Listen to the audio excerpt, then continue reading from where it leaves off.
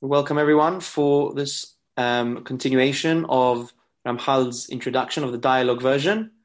We've again been left on a cliffhanger, so we look forward to the next part, and we might be finishing today, we might be finishing next week.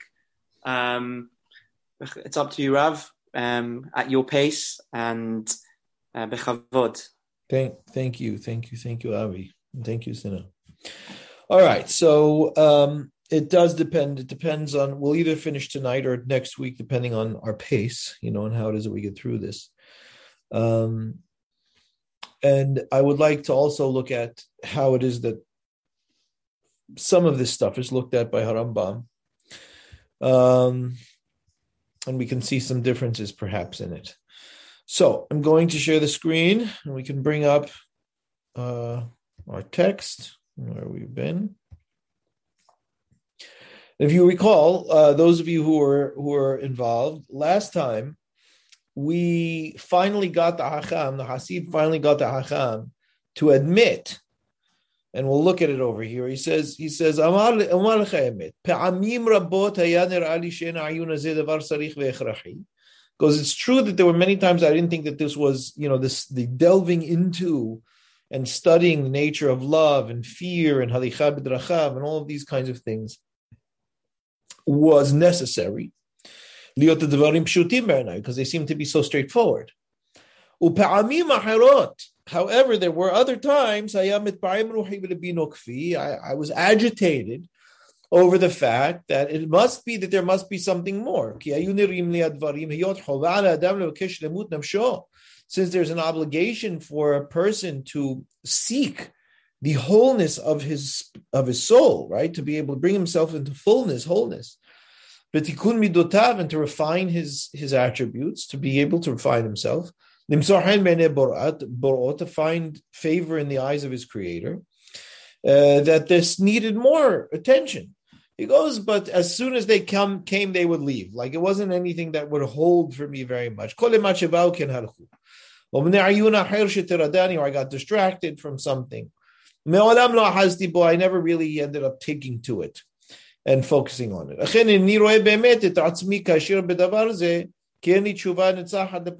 goes, but if I'm being completely honest with you, I don't really have a good answer for you as to why I haven't looked at these things. I have other elements in their depth. So the Hasid says, we saw this last time, this first paragraph. He goes, matzati. Right? In all of my studies and delving into these things and all of the work of my prishut literally means my keeping from, putting boundaries around things in my life. The hardest thing we do in life is to achieve our fullness, our wholeness, and our true being. It is a difficult endeavor. Because there are obstacles upon obstacles, barriers upon barriers. Kulam hazakim, they're all powerful. Excuse my yawning a little bit. I'm still a bit jet lagged, so I apologize for that, but I'm trying to keep control of it. Kulam kashim meod, they're all very difficult. They're like these high walls that are double bolted. And after you end up making it through one, or several of them, there's still more, many more that a person has to get through. And I told you last time, this is referred to in psychology or in self-development as layers of an onion. So that there are core issues that we have, and the work to be able to delve through them and develop ourselves and to peel away at them, and to get through the various layers of issues that we have that keep us from our true selves and our wholeness, are many. I mean, they're like layers of an onion. And it takes a tremendous amount of effort and work and consistency and diligence in order to be able to address them. So I mentioned that last time, and took a few minutes to be able to emphasize that. So we're going to continue now in the reading of the Ramchal and see where he takes us. He says, here's a look. If we're honest, the majority of people in the world are not highly enlightened people, right? It's not that they don't have intelligence. People can be quite intelligent, but not necessarily enlightened. Yeah, they don't necessarily have a great deal of knowledge, learning, awareness. And the minority of the human population are people that are quite enlightened and educated and aware. And then one of the reasons, there are several reasons for that, but one major reason for that is because it takes a tremendous amount of effort to be able to be a person who is knowledgeable and aware in a significant way, right? And even among the people that are intelligent, that are just naturally intelligent, most of them didn't really spend a lot of time studying deeply. And it goes without saying that they may have studied a lot of data and know a lot of information, but have not necessarily refined their character as a good place to house that data. Rather, they go about their ways of the world, whether it's their business or whatever have you, or they sit and do nothing on one level or another. There are few who actually seek a tremendous amount of study, learning, and understanding. And even the people who hold these wisdoms, right? They hold this knowledge after going after it and studying it. Most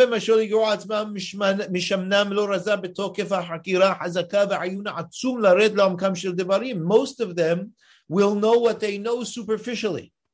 They will not delve deeply into what it is that they know. Yeah, they won't get into the depths of what it is that they know. You can even see this in terms of many people who have been at university and have all kinds of degrees. You start to, scratch away at what it is that they wrote their thesis on, or what it is that they've spent their time studying in their hours of school, and you realize that there's not a tremendous amount of depth to what it is that they know. They know what it is that they studied in order to be able to get their degree, but they don't swim in it, as it were. It's not often that one finds one to be that way. And rather, it's b'shithayut, it's quite superficial, and it's not something that that you end up finding a lot of depth in. It's a minority within the minority who actually delve deeply into what it is that they study and understand it intricately, right? In an intricate and integral way. They know it actively and not just because they have a title. Right? And even of these people who do spend a tremendous amount of time sitting and studying and getting into it.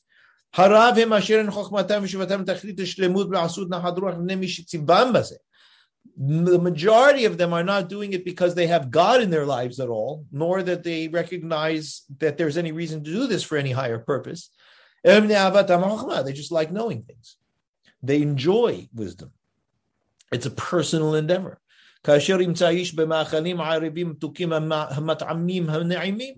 Same way that people deal with food. You have high connoisseurs of food. They have Instagram, accounts on it, and they spend all of their time delving into the food things.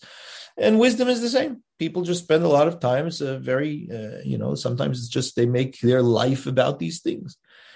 But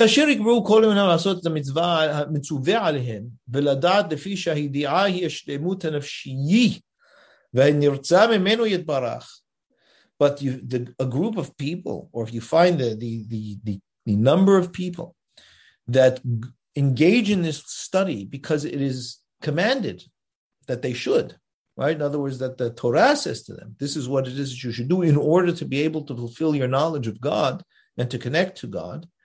They are a minority of a minority of a minority. They're a small amount. And therefore, because they're not doing this in terms of ultimately what God wants, they have left the path of perishut. They have left the path of setting boundaries for themselves and truly individuating, right? Why am I calling Perishut individuation?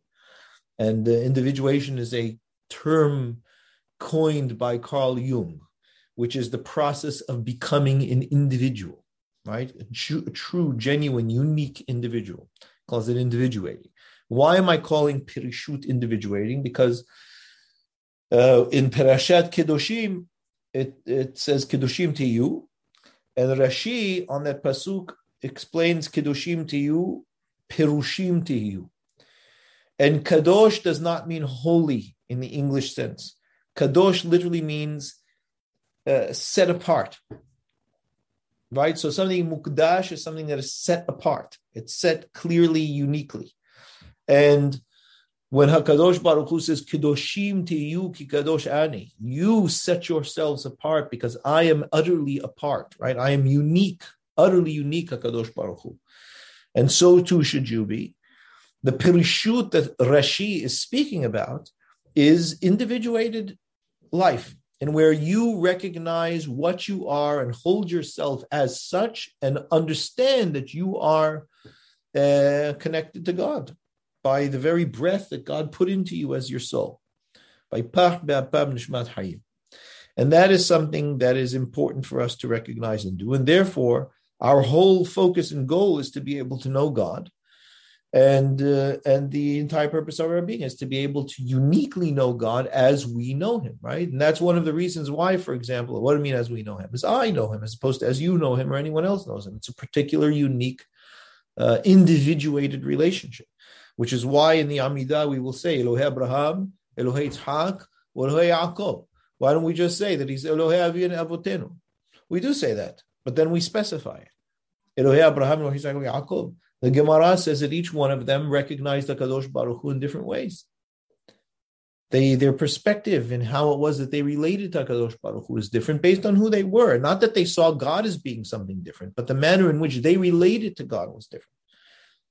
And it was unique in terms of just as unique as they were. They were highly individuated people.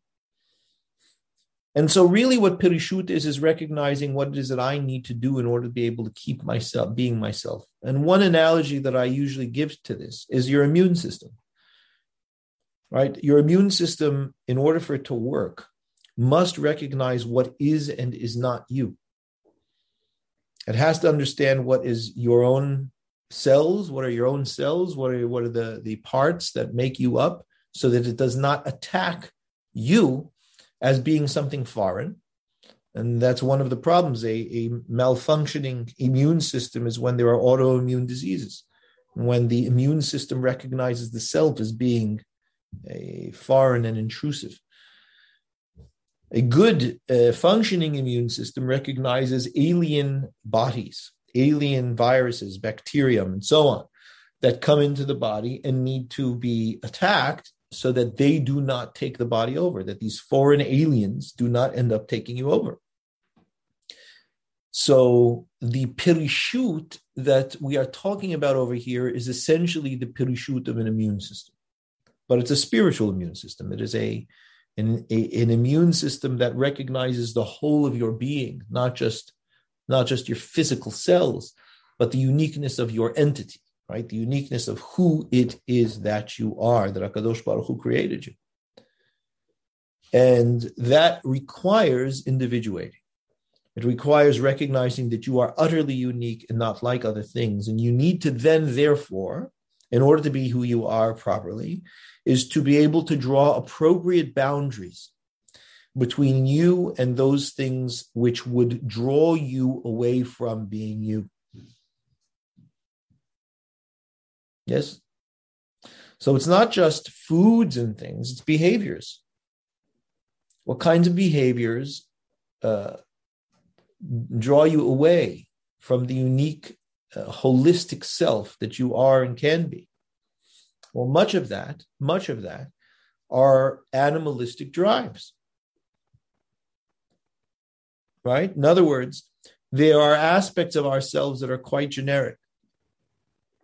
The older, more primal aspects of our brain, the limbic system and the lizard brain, that are responsible for fight, flight, feeding, and procreation, and have auto responses, instinctual responses to certain stimuli in the world, are quite generalized because they are survival oriented. They're survival of not you, your unique, conscious, self-aware, individuated being, but rather the conglomerate of genes that carry your DNA code. And that's a very different way of relating to oneself. If you only relate to yourself, as Dawkins says, as a gene machine, which is basically this highly sophisticated machine that is geared and over thousands of years of evolution, honed to be able to pass genes on in an effective and efficient way. If you look at yourself only in those biological terms, you reduce yourself and cut yourself away from the higher individuated self that you are. I hope you're with me. So in order to be able to achieve that higher individuated self that God created, that is much more than just a gene machine, it requires perishut. It requires a recognition of self as opposed to non-self. And the more that a person matures and develops and grows, the more a person has an awareness of who one is and what one should do and what one cannot do, because it will draw one away from oneself. It requires boundaries, which essentially is perishut. And the study that the Hasid here is talking about is study to come to the awareness, essentially, of self and one's relationship with one's creator, which is who we call HaKadosh Baruch. And that is a very, very sophisticated knowledge and development. It requires a tremendous amount of knowledge and nuance. And this is why one of the reasons it's important to be able to study about the world and to study about oneself, because the more one knows about the nature of reality, the more one knows about oneself and the nature of the reality in which one finds oneself. And if one is not aware of those things in a significant, deep way, one is walking through the world blindly. So it's not enough just to know the Torah, because the Torah tells you, okay, this is how you should relate to it. Or this is what it is that you might be able to, a lens through which you may be able to see it. But if you don't know what it is you're looking at, you can't see it at all. It doesn't matter what kind of lenses you have. I'm wearing lenses now. If I close my eyes, I can't see anything. They don't help me. Lenses only help when you are seeing something, looking at something, when light is bouncing off of something and entering your eye. So then my lens refracts the light so that I can see things clearly. That's what the Torah is. It's a keli hemda. It's a precious vessel that helps us understand the world, not something that we are supposed to use to shield us from the world. And the more Torah that I know and the more I study about the world itself, which clearly the Ramchal pointed out must be studied, right? He said clearly that you have to know all about the world. In addition to the Torah, when I am able to see my world through the lens of the Torah, I am most equipped to be able to be who it is that I need to be, to avoid the things that will cause me a breakdown of self. And it is extremely important to understand that there is a myriad of things that cause me a breakdown of self. So even if a person was born into the most loving, caring, nurturing family, which is usually not the case. Even if a person was born into the most loving, caring, nurturing family, they knew that this child was the greatest blessing. They gave this child just the right amount of mentoring and discipline and individuality and wisdom and so on and so forth. Even if a person is born into all of that, he still has the evolutionary drives that he has to deal with that pull one away from one's own individuality, because they are geared toward genetic survival, not your heightened, developed, holistic, individuated self. I hope you're all following me. If you're not, listen to the class again. That's why we record. And then listen to it again until you get it. So that's the Parishut. Right now, if you add on to that, a child who's born into not the most nurturing, warm, and caring home, any level of trauma, it becomes exponentially more difficult. Because even the natural evolutionary drives that are there in base become honed for protection.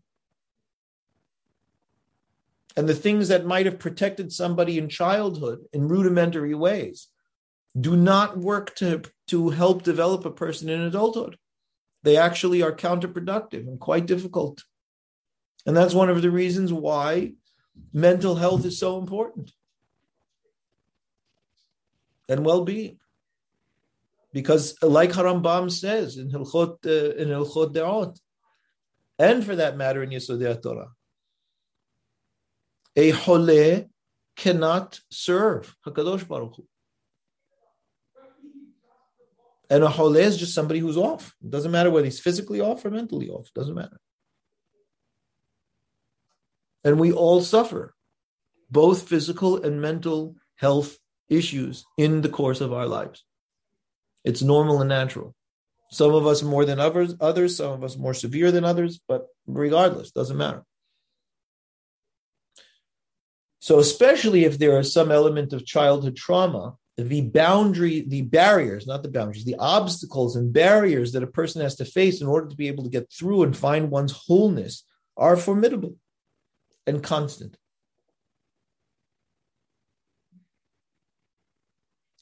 So the people that just study in order to study, and they don't study in order to be able to develop themselves and connect to God, are essentially using the study as some element of enjoyment. They lose themselves in their books, so to speak. They use the learning as a way to shield themselves from the real issues of their lives. Since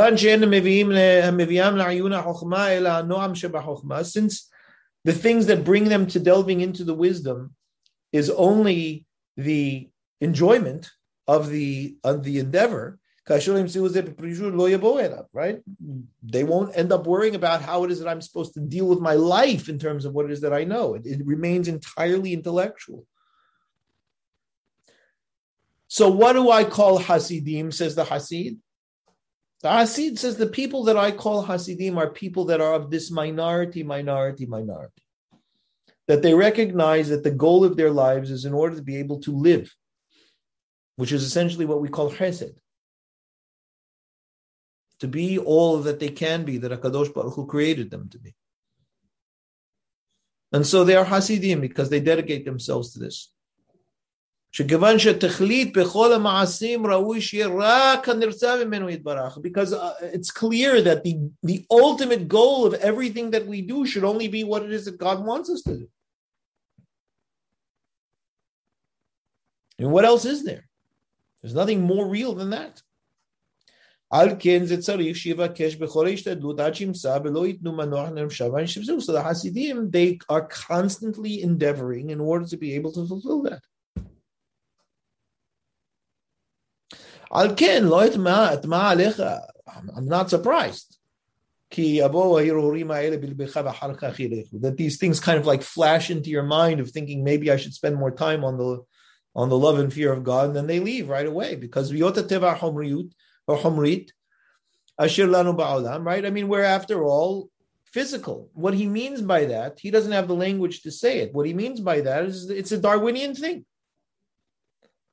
Because we are evolved species, and because we are deeply programmed for survival, genetic survival, not whole holistic individuated survival.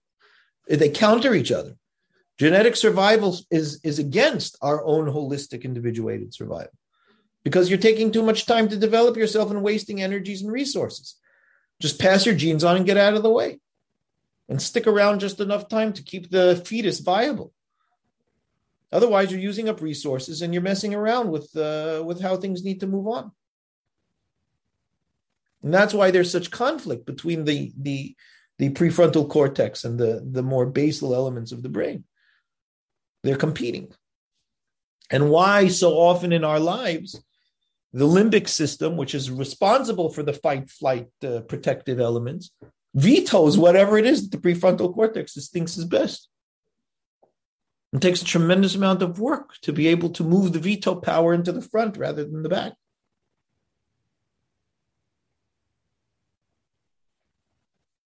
So he says, I'm not surprised. I mean, you're a human being that is in an evolutionary entity, you're an evolutionary animal, and you are not programmed for these enlightened thoughts. It goes directly counter to everything that you're programmed to be as a genetic machine. And so, of course, it's going to be a hikenu mina shlimut. It's going to keep you away from all kinds of shlimut because it doesn't have time, nor effort, nor energy, nor interest in your shlimut. I mean,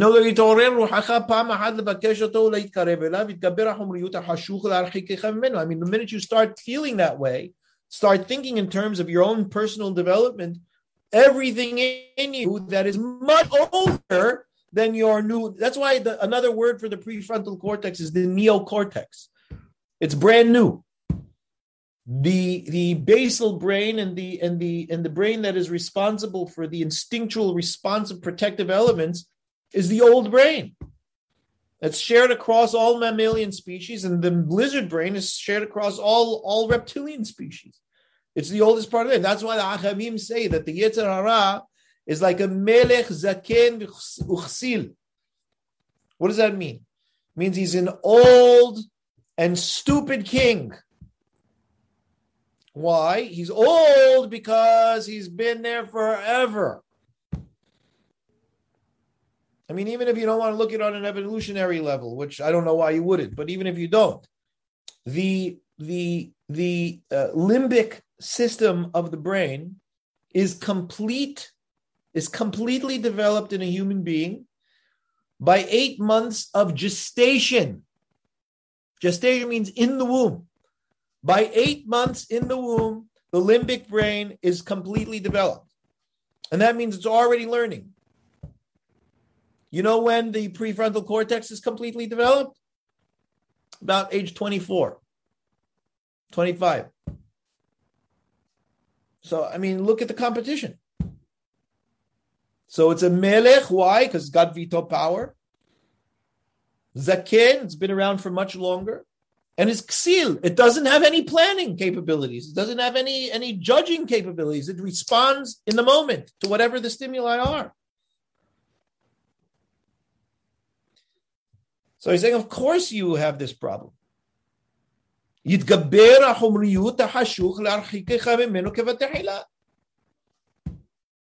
just bring you back down. It's not going to let you rise if it can have the best of you. And it uses all kinds of rationalizations in order to be able to get you back into it. You know exactly what it is that he's talking about because it happens to all of us. Right?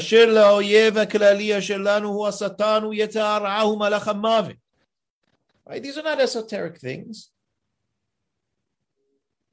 The Satan is obviously the prosecutor that is looked at by the Achamim as a malach. What does that mean? It means it's the element of us that has to come clean and say, yeah, at the end of the day, I was rationalizing. I convinced myself what was bad for me was good for me. Who's me? The whole me, the developed me. Yetzer Hara, it's the inclination that gets me to do all kinds of creatively destructive things. It uses my creative drive, my creative capacity. And what is the creative capacity? That's in the prefrontal cortex because it's able to entertain realities that aren't here. So you get the limbic system to control the prefrontal cortex. And you've got all kinds of creative ways you can feed your drives. And then make it reasonable. It's what'll kill you at the end of the day. And keep you away from the whole life that you, on one level, want. These, of course, are all of the restrictions and barriers and pulls that come every hour and every moment in our lives on various levels.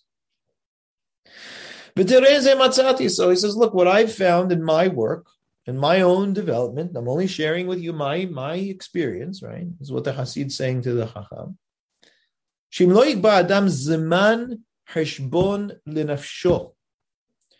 That if a person does not set time to self-examine in realistic ways, that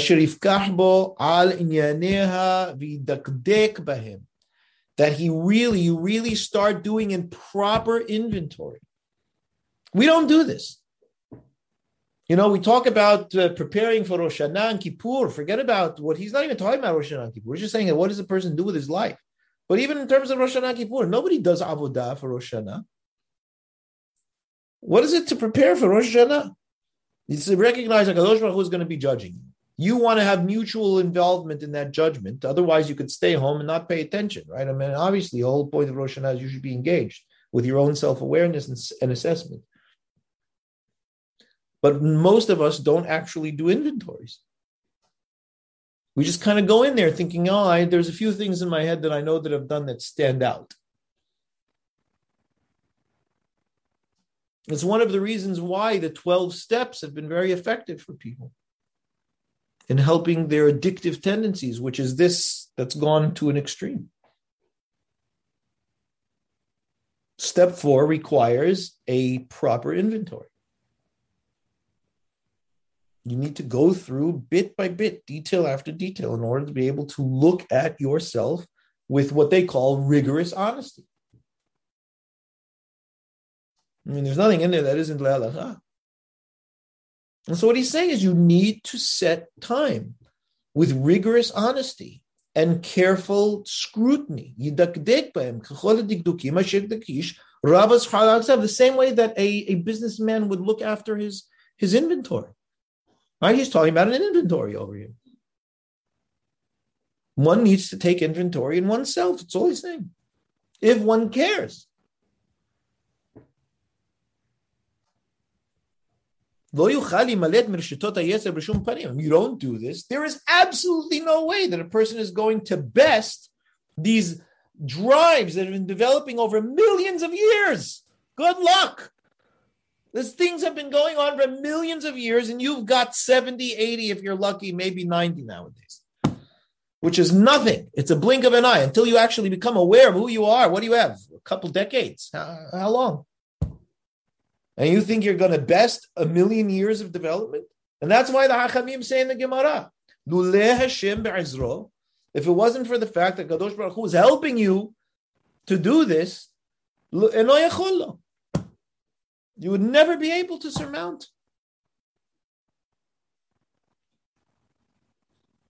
Bishum panim, v'inehu nofel lebe'er shahan mebli da'at. I mean, you end up falling into a pit without really awareness of where you are.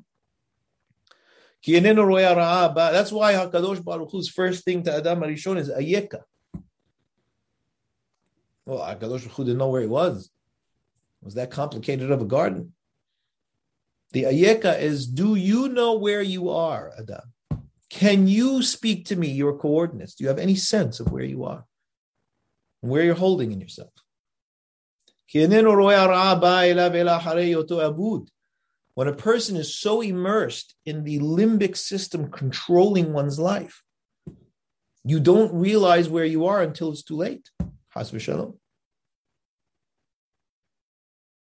V'zeh kelal gadol. That is a major principle. What is the major principle? That one must practice self-assessment and inventory. And it is such a major principle for every human being. Hachamim v'tipshim. Doesn't matter how much you know or how little you know. It has nothing to do with it. Because your limbic system will function regardless of how much you know. En hevdel benehem. There is no difference. Humans are humans are humans are humans. It does not, you cannot stop being human. And that's a very important point that the Ramchal is making. When he says En hivdel benehem, between hachamim and tipshim. What he's essentially saying is a human being cannot not be human. No matter what you do, you cannot get out of it.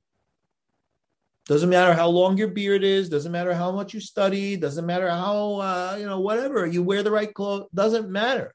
A human being is a human being, and you cannot get rid of that. So you have to deal with the human in human terms. And if you're going to deal with the human in human terms, you must know that you are an evolutionary gene machine. Without knowing that, you don't know what you're dealing with. So you'll say, well, the Hachamim didn't know about Darwinian evolution. They're right. You're right. They didn't, but they did. Because they treated the Yetzer as the formidable force that it is. They might not have known where it comes from, but they had no question as to its power and force on the human being. And they're able to say, look, we know that it's a Melech Zaken Uchsi. It's got veto power, it's old as heck, and it is stupid. All right, so if you want to listen to the Hachamim as they are, and they speak to you as they speak to you, and don't think that they're neurotic or that they're exaggerating, then fine. All Darwin did was reinforce everything the Hachamim observed from another side of the human condition. All he did was say, this is why it is that way. It is that way. This is the reason why it's this way on a biological level. So the Hacham says, Be'emet, Devarecha nichnasim be'oznai v'nochdim v'yordim ad pinmiut levavi. He goes, your words not only are coming into my ears, they're drilling down into the core of my being, of my heart. Which means, and the reason why the Hacham would say this is not just because the Ramchal is both of these people, right? But rather because the Hacham will admit what's true. A Hacham who has a straight heart, who has a straight mind, who is genuinely intellectually honest, will admit. He goes, I honestly, I would like to ask you to teach me, to show me how it is you do this. And I'll walk with you. Because I do see now that you have a benefit over me with all of my wisdom and all that I know. You have a benefit over me like the benefit of light over darkness. And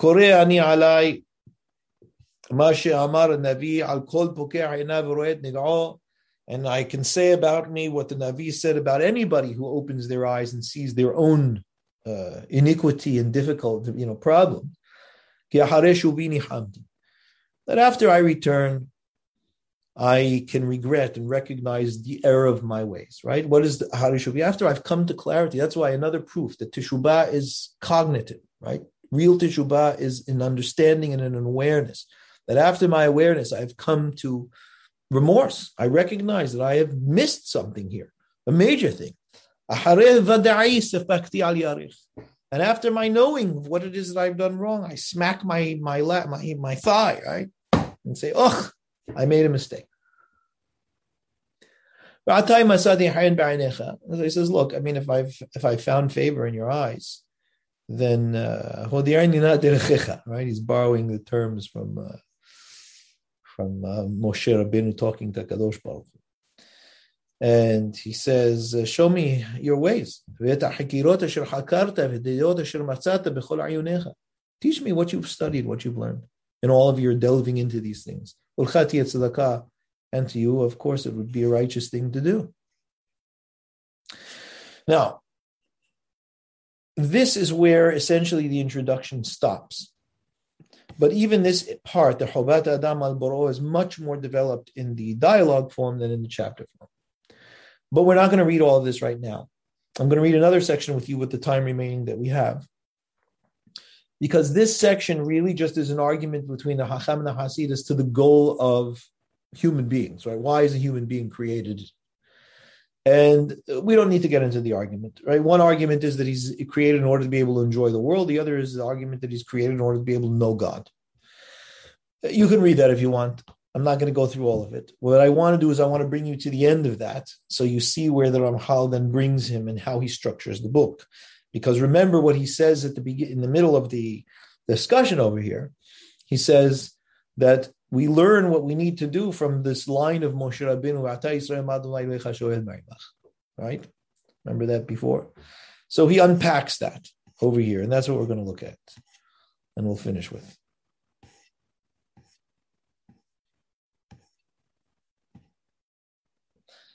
So the Hasid says, he goes, Zachinu ladin, he goes, we've established then, Ki ikar chovat ha'adam, the main obligation of a human being, liot kol pniyato rak laboreit barach, that all of his aimings, right, all of his turnings, all of his goals should be to God.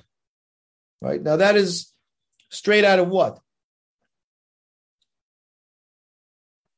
That's straight out of the Rambam. Right? That's exactly what our Rambam says. In Hilchot Da'ot, which I'll show you in 1 second. I'm going to stop this for a second. I'll show you where it is. Un momento. There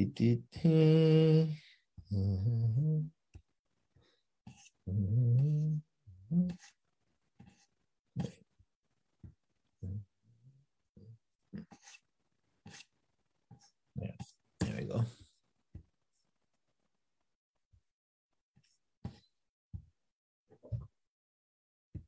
Yeah. Rambam says, "Tzarich Adam sheyechaven libo v'chol ma'asav kulam." A human being must aim his heart and all of his deeds.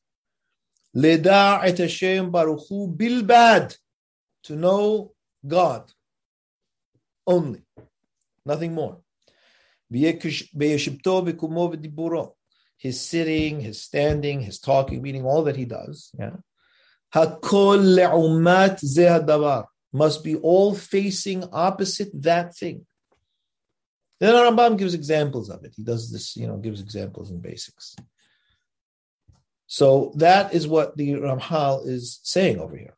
He's simply quoting the halakha of Rambam. And he's saying, we've established, Kol pniyato rak laboreit barach Shem. Everything should only be to the Borei.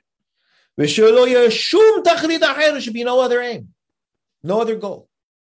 B'chol ma'aseh she'aseh, and anything a person does. Literally, as what Rambam says, im katan, im gadol.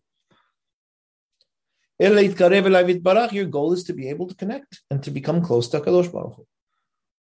Ul'shaber kol ha'mechitzot ha'mafsikot, and to break all of the barriers and all of the partitions that keep you from your maker, from your creator. Beno leben kono. What are they? All of the physicality and everything tied to it. Now, people read this wrongly because they think that all of a sudden the Ramchal is becoming a Christian. And that he's saying, all physical things are bad. That is not what he's saying. When he says humriyut, he's talking about the olam hazeh things, which means what? What I've explained to you. He's talking about the primal, limbic, protective, evolutionary elements that are shared across humanity for biological genetic survival. And that is a question of not deed as much as perspective. Why am I doing what I'm doing? Yeah? Right? So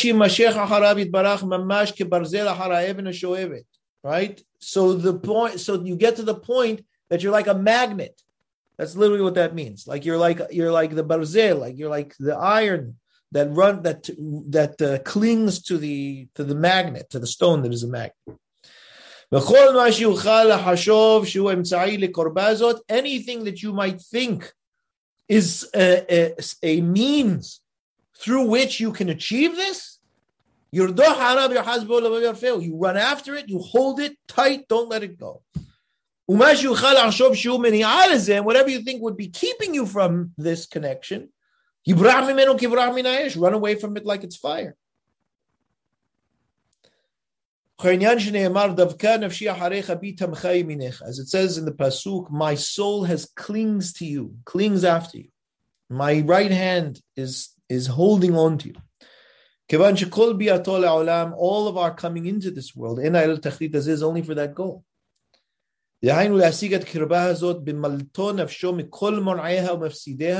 To cling, to connect to HaKadosh Baruch Hu, and to escape and stay away from all of the things that keep you from that connection. So obviously, the more we live immersed in response to the drives that are aiming at genetic survival for that sake, the less we allow for our unique individual selves to be able to develop the Tzelem Elohim, which is what allows for us to connect. And that's all he's saying here, which is precisely what it is that Harambam says in Hilchot Derot. People read this and they read it like Christians, and they don't realize that he's not talking about that. It's very, very clear if you have the appropriate framework to read it. Now, he says, now we had to think about this. Ramchal is very big on studying principles and understanding the details after one studies principles. He says, when we study the principles, in order to be able to know the details, there are 5 key principles that one must be aware of and engage in order to be able to achieve this goal of knowing God. How does he know this? Because Moshe Rabbeinu says them. He says, right? It's an amazing pasuk. Because Moshe is saying, look, at the end of the day, with everything that I'm telling you, what is it that God wants from you? So he gives us what it is that God wants, and there are 5 things. To fear the Lord your God, to walk in his ways, to love him, to love him with all of your heart and soul, and to keep the mitzvot. So he goes through them now. Now, when he goes through them, here we will see discrepancy between how it is that Harambam presents them and the way that he presents them. Now, it doesn't mean that these are not included in one or the other, but it's interesting that they focus on different aspects. So he says, look, the first thing is yir'ah, the first thing is fear, reverence. He says, Hainu, what does that mean? That a person should have reverence and fear of the greatness of God, right? Like a person who's sitting before a great king, which is for us already very difficult to relate to.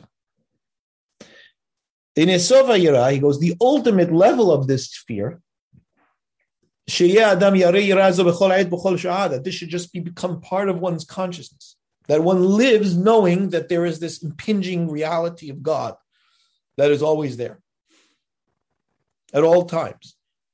And it should be part of one's framework of thought. It should be how one sees the world. And one should have a feeling of reserve. Ibosh, in many circumstances, means embarrassment, but he's not talking about embarrassment in the sense of shame. He's saying a recognition of I am vulnerable. I'm a small entity compared to God. I'm not equal. And in everything that we do, we should recognize ourselves as such in front of him.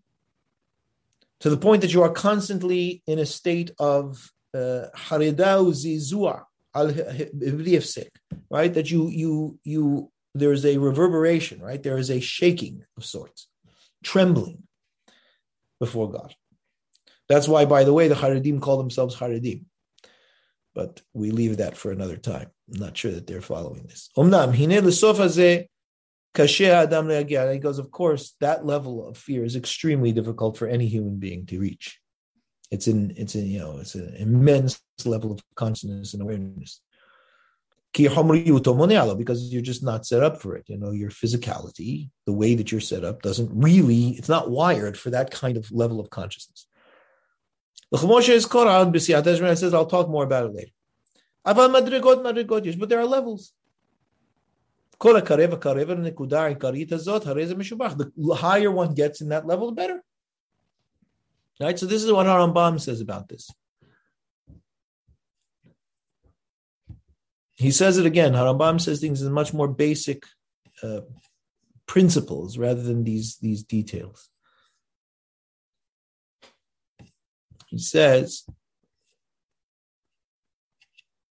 first of all, he says very clearly that this yira'ah is a mitzvah. Right? There's a mitzvah to fear him as there is to love him.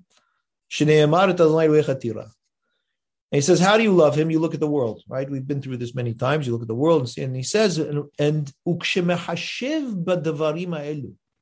when a person starts to calculate the details of creation, right, of this world, this universe, and all of its makeup, and you start to think about how it's made and its immensity. I mean, you just think about the Milky Way galaxy alone. Forget about the entire universe. Miyad hu nirta lahorav. Nirta lahorav means you reel back in awareness of who you are in the scheme of things. Bifahed, and you have fright even, right? You're fearful. V'yodea, and you begin, you know, shu biryak tana shefala fela umedet bedat kala, and you realize that you are this minuscule, tiny, dark entity that is standing in this minor light sense of consciousness, lifnei temim de'ot, in front of the all-pervasive capital C consciousness that is God. When I see your heavens, says King David, and all of the stars and all that you've made, what is a human being that you should even pay attention to us? These minuscule entities on this tiny little rock revolving around some random star. Right? So that's all. That's what the Ramchal is talking about.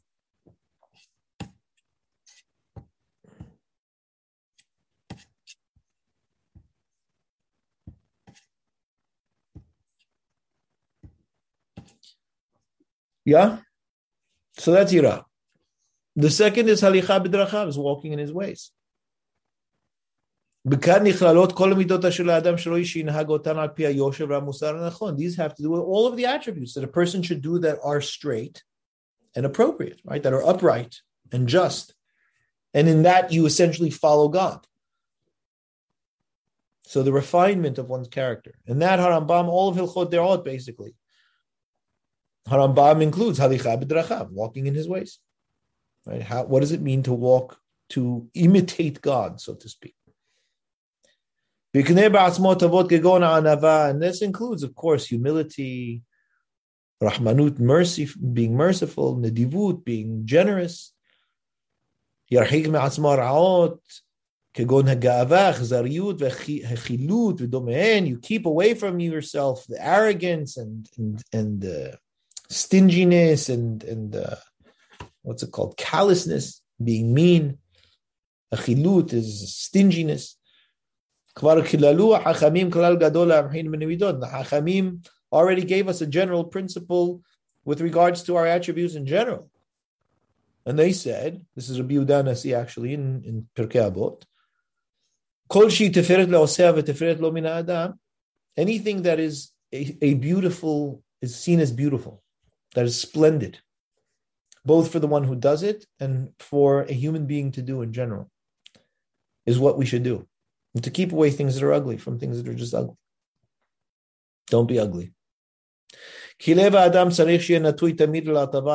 heart of a person must always lean towards truth and what is ultimately good. And that includes, of course, following Torah and social refinement. Social refinement means that one interacts with the others, right? With others in the highest, most just and righteous way. Says we'll talk more about that later too. And third is love. A person should have this love tied to one's self.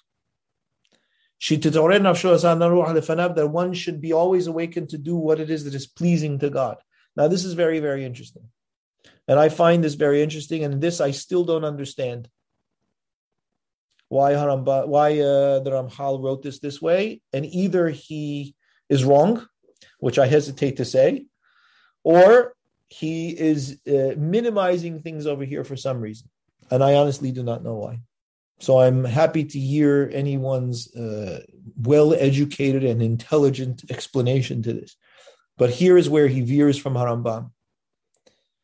And I think that it's a low level of love. It's not a level of love that I don't think is appropriate. I think it's appropriate, but it's a low level. And since here in the Yira'ah, he talks about the highest levels, I would expect him in speaking about love to speak about the highest levels, but he does not. He most absolutely does not. And I'll prove it to you that he doesn't. So he says when he's talking about love, you should do what's pleasing to God. The way that a person does with his mother and father. So the kind of love that the Ramchal is talking about over here is parental love from a child, which is childish. It's not a mature love. So he says, and if a person doesn't please God, he should feel anguish over it the same way that he would feel anguish over not pleasing his parents, if they're nice parents and he loves his parents, right? And when he does please God, he should be very happy. Again, it's unfortunate. This is the level of ahava that the Ramchal puts for whatever reason. It may be that he saw fit that in this particular work, in this particular development, the way that he was framing things, that this was the kind of love that he wanted people to focus on, which is the first rung love. Obviously, I mean, this is literally the first love that a person has in one's life. It's the first level. So whereas the Yir'ah has the highest level, which is impossible to attain, the love he has the lowest level. If you take a look at Harambam, you see that it's extremely different. I mean, profoundly different. Where here, Harambam goes all out and talks about the very highest levels of love. He never talks about fear that way, interestingly. You don't see in all of the Mishneh Torah, Harambam talk about the fear in the way that the Ramchal did. He recognizes that it's important, right, to fear God in that way, and talks about it over there. But this is a whole nother level. He says, Al Yomar Adam Harini Oseh Mitzvot HaTorah Ve'oset B'Chochmata Kadei Shekabel Kol Berachot HaKetuvot, but this is in the last parak of Hilchot Teshuvah. או כדי שיזכה לחיי העולם הבא, והפרוש מן העבירות שהסירה התורה מהן כדי שנייצל מן הקהלות כתובות בתורה, כדי שלא יכרת מחיי העולם הבא. A person shouldn't say, I'm doing mitzvot to get reward, or I'm doing avirot so I don't get killed. On whatever level. אין ראוי לעבוד את השם על הדרך הזה. It is unfitting to serve God in this way. What is that? Fear that something's going to happen to you, or you're going to get something good for you, right? Which is completely personally oriented. A person who serves this way serves from fear. This is not the same kind of fear that even Harambam was talking about that I showed you before, and where he's contemplating the expanse of the universe, nor the Yira'ah that the Ramchal was talking about, where he talks about God's loftiness and standing before a great king. This is fear that you might get into trouble. So it's a very personal fear, right? This is not the level of the prophets or the wise people. The only people who serve God this way are the ignorant people and the women and children. Why women? Because the women in Harambam's time were not educated. Not because women are not capable of doing it. And that's not me in my gloss. Harambam specifically says that because he says about all of them, we teach them all to serve out of fear of these punishments at their earliest stages in life, until their da'at becomes greater. And that refers back to all of them.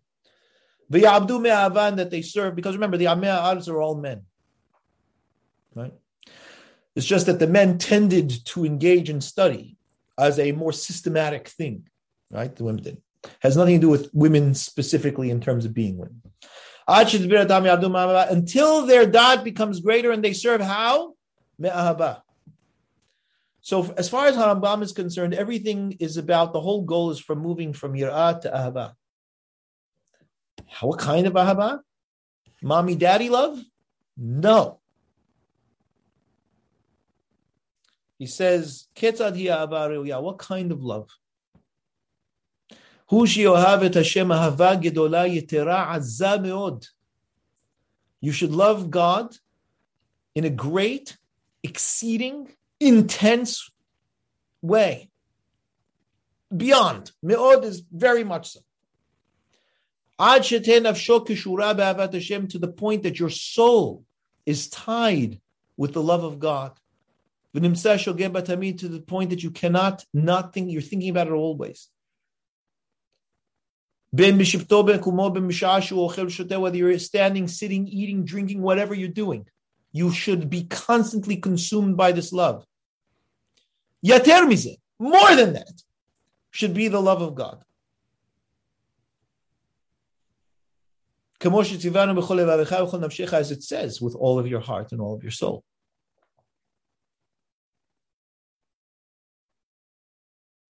Now, what you'll notice over here is that there is a line missing, which is atrocious. It is criminal, because this is taken from the Vilna edition of the Rambam, and they censored it. You want to know what it actually says? Because it doesn't say what kind of love. I'll tell you what it actually says. This is a proper version. And Harambam says as follows.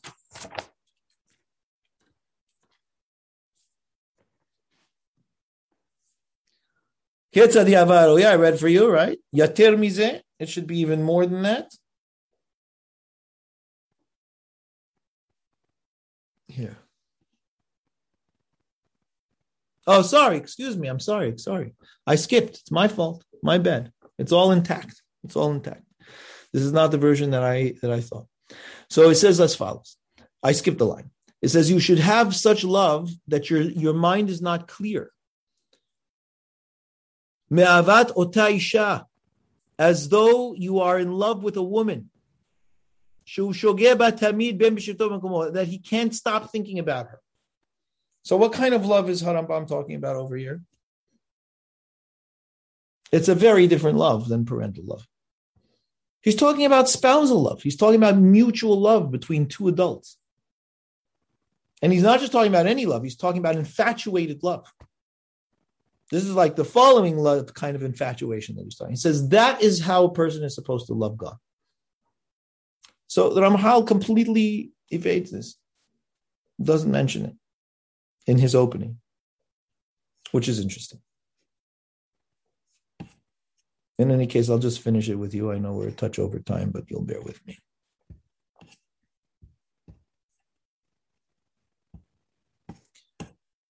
The fourth level is the wholeness of one's thought. Right? The perspective that one has in his general approach to avodah has to be pure. To be serving God only and nothing else. Not to anything else. A person should be entirely invested with God and not as though he's on the fence, doing things partially for God and partially for ulterior motives.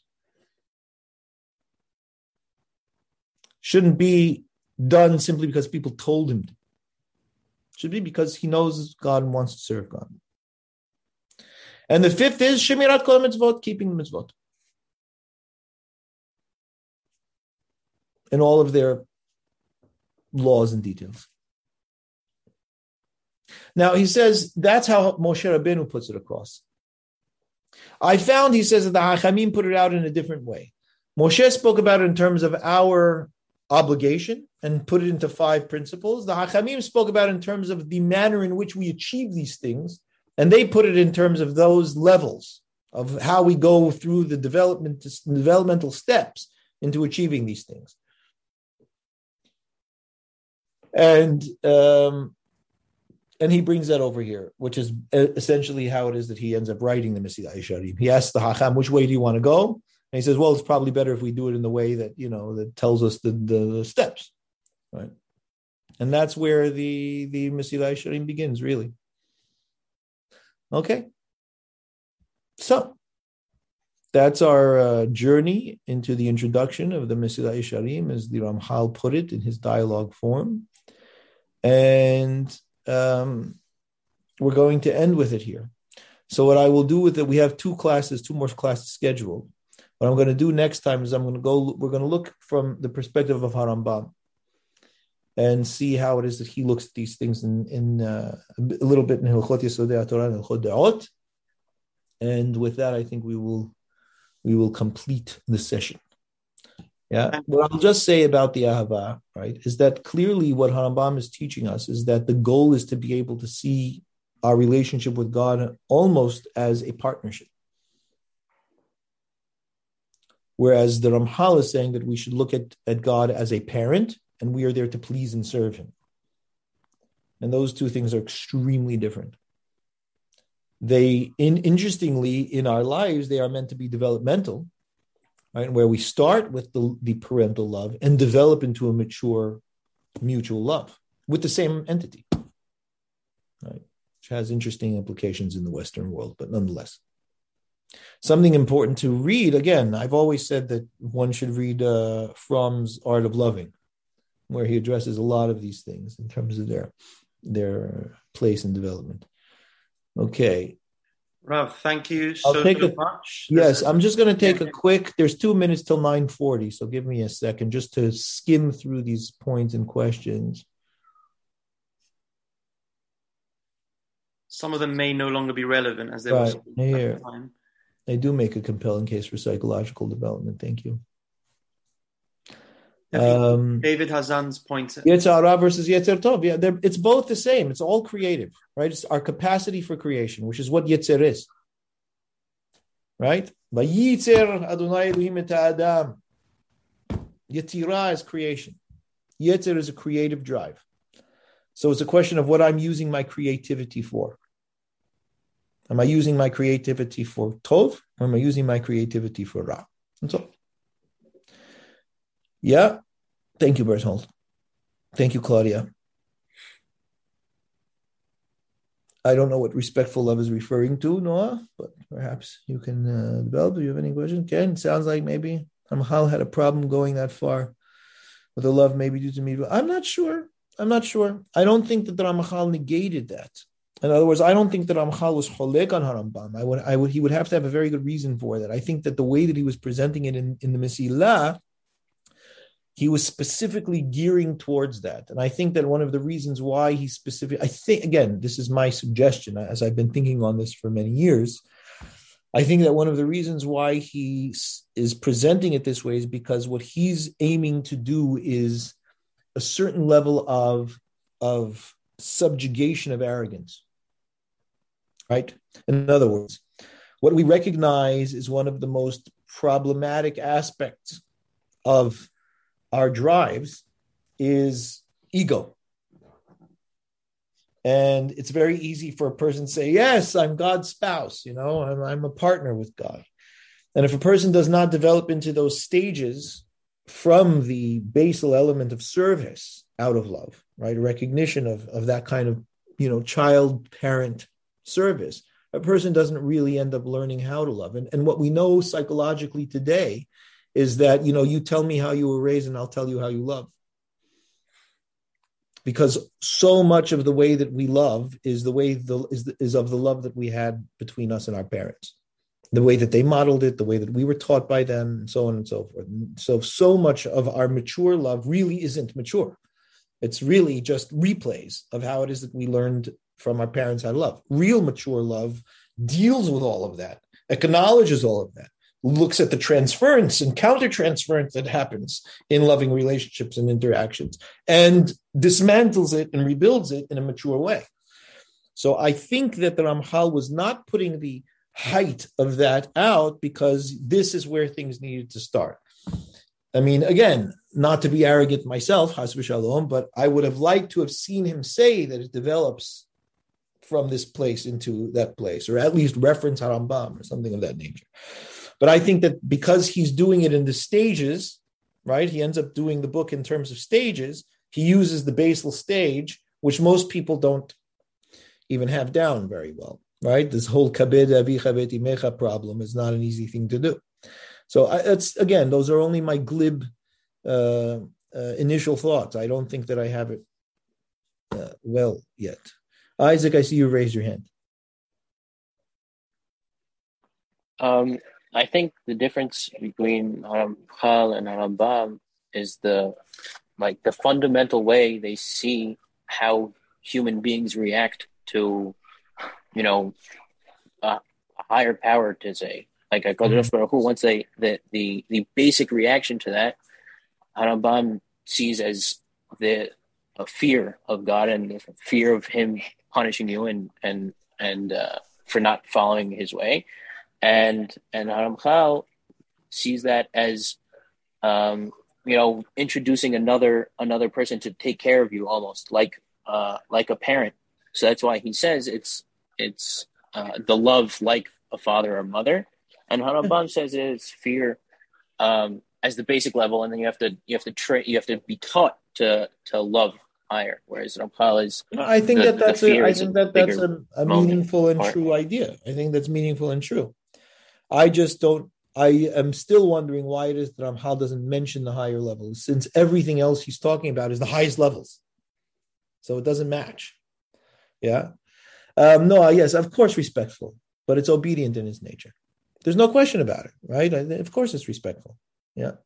But it's the essence is not only obedience, but gratitude and recognition. Like, how do you ever, give back to your parents at the end of the day? The fact that we're alive means that they did something right, beyond what it is that we could recognize and thank. Okay. Very good. Sorry for going over. What is it? One quick question from Sina. He's not able to ask, but he was wondering whether one should take the golden mean between the Chacham and the Chassid. I don't think that there is a golden mean between them. I don't think that that's the issue. I think that the Chacham didn't recognize these things. And the Hasid is saying, you need to recognize these things, and you go gradually. That's all. Yeah. Okay. Thank you so much for going through it so thoroughly, and we look forward to the next session. Just for everyone else, we continue on Monday. Every Monday we have with Rafa'u, we're going through Masechet Sanhedrin. All welcome, and we're going to be starting. You don't know how lucky you are. You don't know how lucky you are to have those shiurim. Absolutely. Unbelievable. Not found. And we have with Dayan Livnat coming up. We're going to start going through Shulchan Aruch of Ibn Haezer. Excellent. And just a reminder for everyone, check the website and the journal. And please God, we're having another one coming out quite soon. And I think that's it. Hopefully the Devarim Nichnasim ad Penimiyut Levavenu. Keni Ratzon. Okay. Laila Tov, everybody. Kol Tov.